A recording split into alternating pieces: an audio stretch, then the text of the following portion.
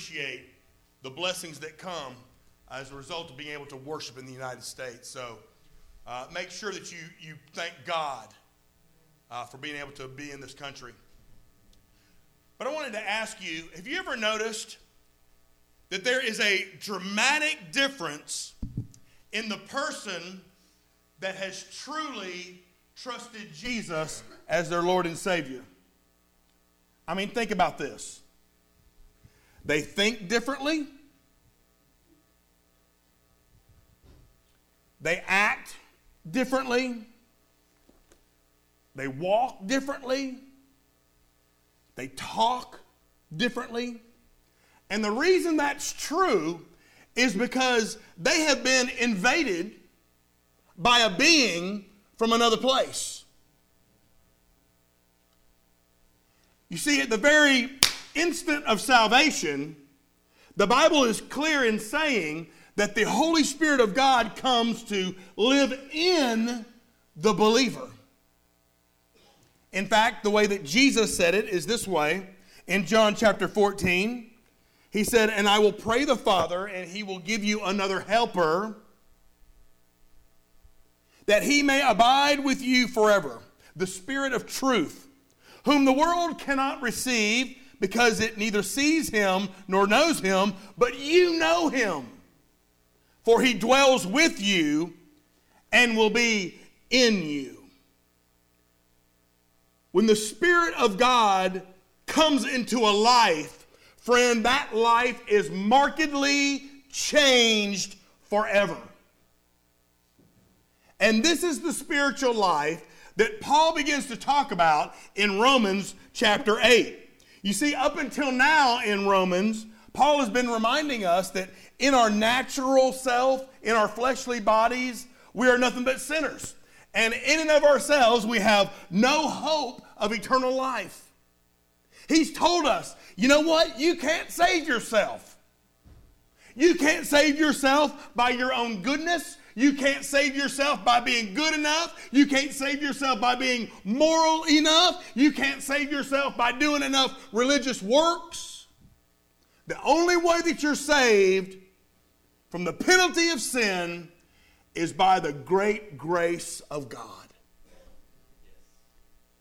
And now, after describing the life lived in sin, after describing a life lived in religious works, after describing a life lived under the law, which none of those can save, by the way, Paul turns his attention to something really great. And this is cool. You need to catch this. He begins telling us about the new life that we can enjoy in the Spirit of God. This whole chapter 8 of Romans, is perhaps one of the greatest chapters in the entire Bible. And it's all about experiencing new life in the Spirit of God. In the first 4 verses that we're going to talk about today, he tells about this freedom I mentioned earlier. He tells about the freedom of the Holy Spirit of God. In Romans chapter 8, beginning in verse 1, he writes, under the inspiration of the Spirit of God, says, "There is therefore now no condemnation." Say, no condemnation. That needs to mean something to y'all. Because if you're a born-again believer, Paul just said, there's no condemnation to those who are in Christ Jesus, who do not walk according to the flesh, but according to the Spirit. For the law of the Spirit of life in Christ Jesus has made me free. That's good news. From the law of sin and death. For what the law could not do in that it was weak through the flesh, God did. Say, God did. You better believe that's right. God did by sending his own Son in the likeness of sinful flesh. On account of sin, he condemned sin in the flesh. Listen, the righteous requirement of the law might be fulfilled in us who do not walk according to the flesh, but according to the Spirit of God. He tells us here that we've got freedom. And that's good news. Freedom from what? 3 elements of sin. three elements of sin. Let's see for ourselves, first of all, that we have freedom from the sentence of sin. Freedom from the sentence of sin. Paul said, there is therefore now no condemnation to those who are in Christ Jesus. The sentence has been broken. The sentence has been pardoned. You're no longer condemned like you were in your sins. And the Bible begins by assuring us that we have this promise of freedom. Freedom. The truth of Scripture tells us that the born-again Christian is saved from the wrath of God. We're no longer standing condemned before God. No, we've been delivered from that place. Delivered from that place where we are under constant threat of eternal torment. Constant threat of eternal separation from God. You don't have to be there this morning, y'all. But where is this place of freedom? Where is this place of freedom? I want you to note the words, in Christ Jesus. He said, there is therefore now no condemnation to those who are in Christ Jesus. You see, it's Jesus that makes all the difference. Do you know that you can be in church and still die lost? Do you know that you can be a good neighbor and still die lost? Do you know that you can be a really good person and still die lost? But when you're in Jesus, friend, you are saved from an eternity in hell. Jesus said in John chapter 10, my sheep hear my voice, and I know them, and they follow me, and I shall give them eternal life. And they shall never perish, neither shall anyone snatch them out of my hands. Listen up, friends. Jesus is the only refuge. He's the only safe harbor where we can be saved from sin, where we can be forgiven of sin, where we can have hope from sin, and where we can have everlasting life away from sin. He's the only one, y'all. There's no plan B. He's the only one. How do you know, Bill? How do you know? What is the proof of our freedom? Well, I want you to look again with me in verse 1 and look at the second section. He says, therefore, there is no condemnation to those who are in Christ Jesus. But listen to what he says, who do not walk according to the flesh, but according to the Spirit. Now, a lot of people read that and they say, well, that kind of sounds like a conditional statement to me. They read that and they say, in other words, do we face no condemnation only as long as we're walking in the Spirit, not walking in the flesh? If I have a bad day and I'm walking in the flesh, am I then condemned? Some people read it that way. Some people would have you believe that the moment you blow it, you're condemned. Some people would have you believe that the moment you fail, you're going to hell. Some people would have you believe that the moment you blow it, that you begin walking in the flesh, you have no hope. They would tell you that you fall from grace and you lose your salvation. But listen to me, friends, that is not the thrust of this verse. It's not the truth. Instead of being a conditional statement, it's actually a statement of fact. Here's what it means. Paul is telling us that those who trust in Christ walk under the leadership of God's Spirit, and we're not going to be controlled by the will of the flesh. That's just the way it is. It doesn't mean we're going to be perfect.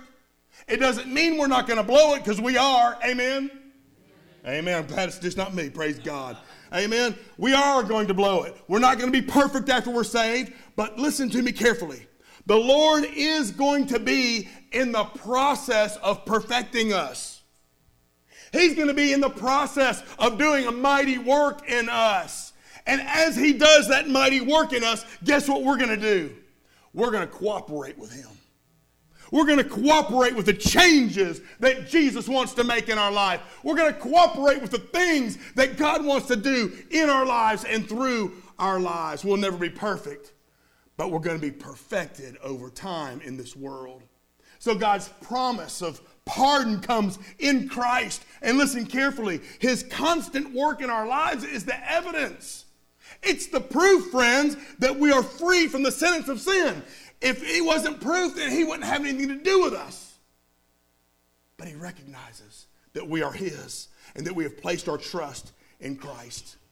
But not only are we free from the sentence of sin, but listen carefully, we're also free from the slavery of sin. Look in verse 2. For the law of the Spirit of life in Christ Jesus, and this is great and glorious news. Here it comes. You ready? You ready to say amen? Amen. Here comes the good news. The law of the Spirit of life in Christ Jesus has made me free. Amen. Made me free from the law of sin and of death. Friend, that's great news. That's great news to know that we're no longer slaves to sin. In Ephesians chapter 2, Paul wrote, he said, and you he made alive who were dead in trespasses and sins, in which you once walked according to the course of this world, according to the prince of the power of the air, the spirit who now works in the sons of disobedience, among whom also we all once conducted ourselves in the lusts of our flesh, fulfilling the desires of our flesh and the mind, and were by nature children of wrath, just like the other people. Friend, listen here. That tells us right there that lost sinners are under the control of three masters. Lost sinners are under the control of their flesh. They're under the control of this world we live in, and they're under the control of the devil. And don't you not believe that for a second. Of course, we know that some sinners seem to be the worst of the worst. Some sinners live lives of unspeakable wickedness. Some lost sinners live lives of unspeakable evil. I think of this boy, Nicholas Cruz. A 19-year-old boy on Valentine's Day goes into a high school in Parkland, Florida with one thing on his mind, and that is to kill as many fellow students as he could. I'm not denying that there might be a mental issue there, but I'm also not denying that evil was very prevalent. But y'all, it's not just the ones that do unspeakable wickedness. It's not just the lost sinners that do unspeakable evil, because there are lost sinners in church. There are lost sinners that come in here week in and week out, and they don't have a relationship with the Lord Jesus Christ. How do you know, Bill? Because there's no fruit. We can't see what God's doing in their life. The Holy Spirit is not at work in them. The Holy Spirit is not at work through them. There are plenty of lost sinners who are good, upstanding citizens. Oh, they're good people. But do you know, even those ones doing the unspeakable evil, even those lost sinners coming to church every week, even those good, upstanding citizens who are lost, they all go to the same hell. They all got the same problem. They ain't got Jesus. And without Christ, we would all be slaves to sin. Sadly, friend, this is the hopeless existence of billions, with a B, billions of people in the world that we live in today. Sad. Sad indeed. Followers are no longer slaves to sin, praise God, but instead they are servants of the Spirit. When Jesus comes into a life, guess what happens? Things change forever. Things change forever. Now in Him and in the power of His Spirit, we are given the ability to stand against sin, to stand against the flesh, to stand against this world, to stand against the devil. We're able to stand against those enemies of our soul. The chains of flesh, the chains of the world, the chains of the devil, the ones that are held on us, they're now broken. And guess who's the chain breaker? Jesus is the chain breaker. We're all free now. Free to live a new life. Free to live an abundant life in Jesus Christ. In Christ, we're given everything we need. All the tools we need have been given to us to live a holy life for His glory. So what's the secret, Bill? What's the secret? How do I do it? You got to use the tools you've been given. Is that not the problem with many, many Christians who are not living the Christian life? Bottom line is, they ain't using the tools. But not only do we have to use the tools that we've been given, but we have to learn some things. We have to learn to say no. Say no. We have to learn to say no to sin. And we have to learn to say yes. Say yes. We have to learn to say yes to the Spirit of God who lives in you. If we'll use the tools we have and learn to say no to sin and yes to the Spirit, then God will be glorified through us. In Christ, friend, we are free from the sentence of sin, and we are free from the slavery of sin. But in Him we also experience freedom from the sickness of sin. And make no doubt about it, it's a sickness.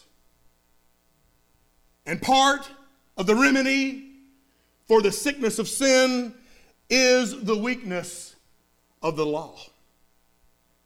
Because the Bible makes it clear that every person who has not trusted Jesus as their Lord and Savior is sick. In fact, the person who has not trusted the Lord Jesus as their Savior is terminally ill. Did you hear that? Terminally ill. And when a person is sick, really sick, and we've had a lot of sickness in our community, a lot of sickness in our church, and man, when they get sick, man, they'll try anything. They'll try any remedy that they can to try to get better. They'll take any shot, any pill, or any potion that they can to try to get better. Is that not true? Sometimes when you get really sick, you'll even go for those radical remedies, like chemotherapy, like radiation, which are designed to kill as many cells as possible in an effort to get to the malignant cells. Man, we'll do anything to try to get better when we're sick. But for those who are afflicted with spiritual illness, there is only one remedy that brings a cure. Only one. And verse 3 makes it clear that where the law failed in doing this, Christ prevailed in doing this. Let's read verse 3 again. For what the law could not do in that it was weak through the flesh, God did, praise God, by sending His own Son in the likeness of sinful flesh. On account of sin, He condemned sin in the flesh. You see, the law couldn't make people righteous. But did you know that it wasn't intended to make people righteous? The law was only given to point out our sin. The law was never intended to heal us. It couldn't do it. Only Jesus could do that. And so when He died, the Bible says that He died for our sins according to the Scriptures. It was the death of God's only Son that provided the only cure that we have from this sin sickness. Isaiah knew it 600 years before the birth of Christ. Isaiah said it this way, that He was wounded for our transgressions, that He was bruised for our iniquities, and by His stripes we are healed from this sin sickness, praise God. And now all that trust Him, all that can give their life to Christ, all that can place their faith in the Lord Jesus are forever free from the spiritual cancer. Oh, friend, but I'm not done. It gets better. Amen? Because it's not only about the fact that the law was weak, it was also about the other part of the remedy. The other part of the remedy of this sin sickness is the work of the Lord, the work which Jesus did. In verse 4, we find here that when we're in Jesus, that is when we're saved, the impossible requirement that God's word be obeyed totally has been fulfilled. Let's check it out in verse 4 again. that the righteous requirement of the law might be fulfilled in us who do not walk according to the flesh, but according to the Spirit. You see, what you couldn't do in obeying the Word of God completely, Jesus did. And the Scriptures tell us all we have to do is place our faith in Him, our trust in Him. According to the Word of God, when a lost sinner trusts in Jesus Christ as their Savior, that lost sinner is made right with God, and there's a period at the end of that sentence. God declares them righteous as Jesus Himself is. It's as if they never even sinned. It's as if they would never even sin again. Romans 5:1 says, therefore, having been justified by faith, we have peace with God through our Lord Jesus Christ. And so what this is saying, listen carefully. If you listen and say amen. Amen. What this is saying is that people like you and me, people like us who ain't right, there's a lot of you ain't right, amen? And I'm not just talking about in the head. A lot of us ain't right. There's most of us, all of us can't be right.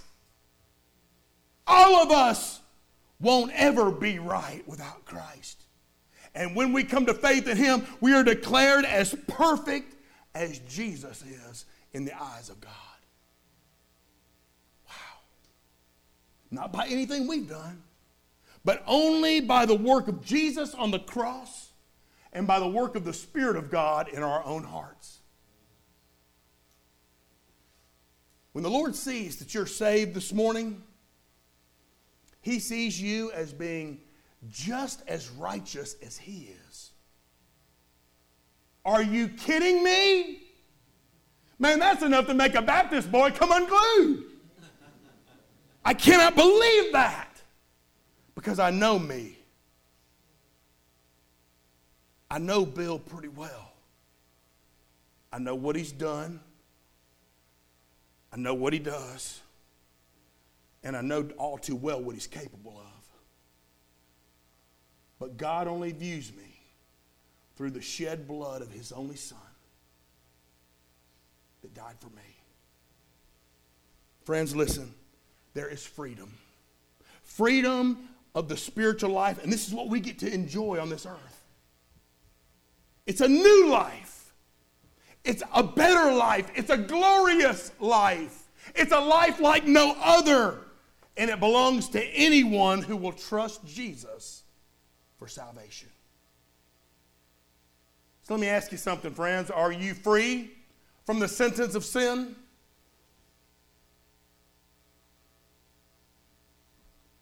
Are you free from the slavery of sin?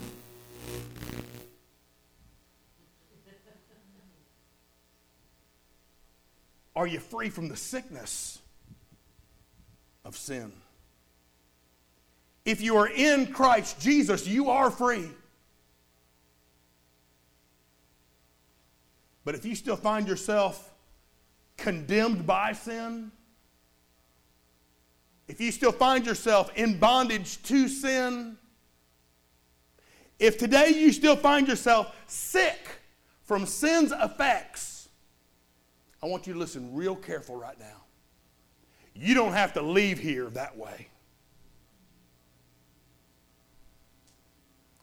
You can leave here having freedom that's found in Christ. So I want you to search your heart this morning. Search your heart. Are you living in the flesh? Or are you living in the Spirit of God? Why would you live another day in bondage to sin when you ain't got to? Why would you do that when you can be free in Christ? He's calling you today.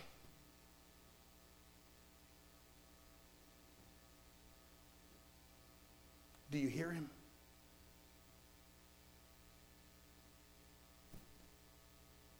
He's calling you to a new life. He's calling you to a better life than you're living right now. He's calling you to an abundant life in Christ. Don't put up with it no more. Don't you put up with it one more day. Give your life to Christ and let Him do the saving. Will you do that today? Our Father in heaven, we rejoice that you sent your only begotten Son, that through trusting and placing our faith in Him, we can have freedom. Freedom finally, Lord, from the bondage of sin. Father, I pray for the one you've been talking to this whole message. Father, let them know that they don't have to do it no more. That they can walk out of here different than they came in. All they have to do is just give their lives to Christ, and you'll take care of it. Father, let them hear you calling. Or let them hear you calling them to a new life, a better life, a glorious life of freedom in the Spirit of God. Father, have your will and your way. Lord, help us just to be obedient today. In Jesus' name. And all God's people said. Let's all stand.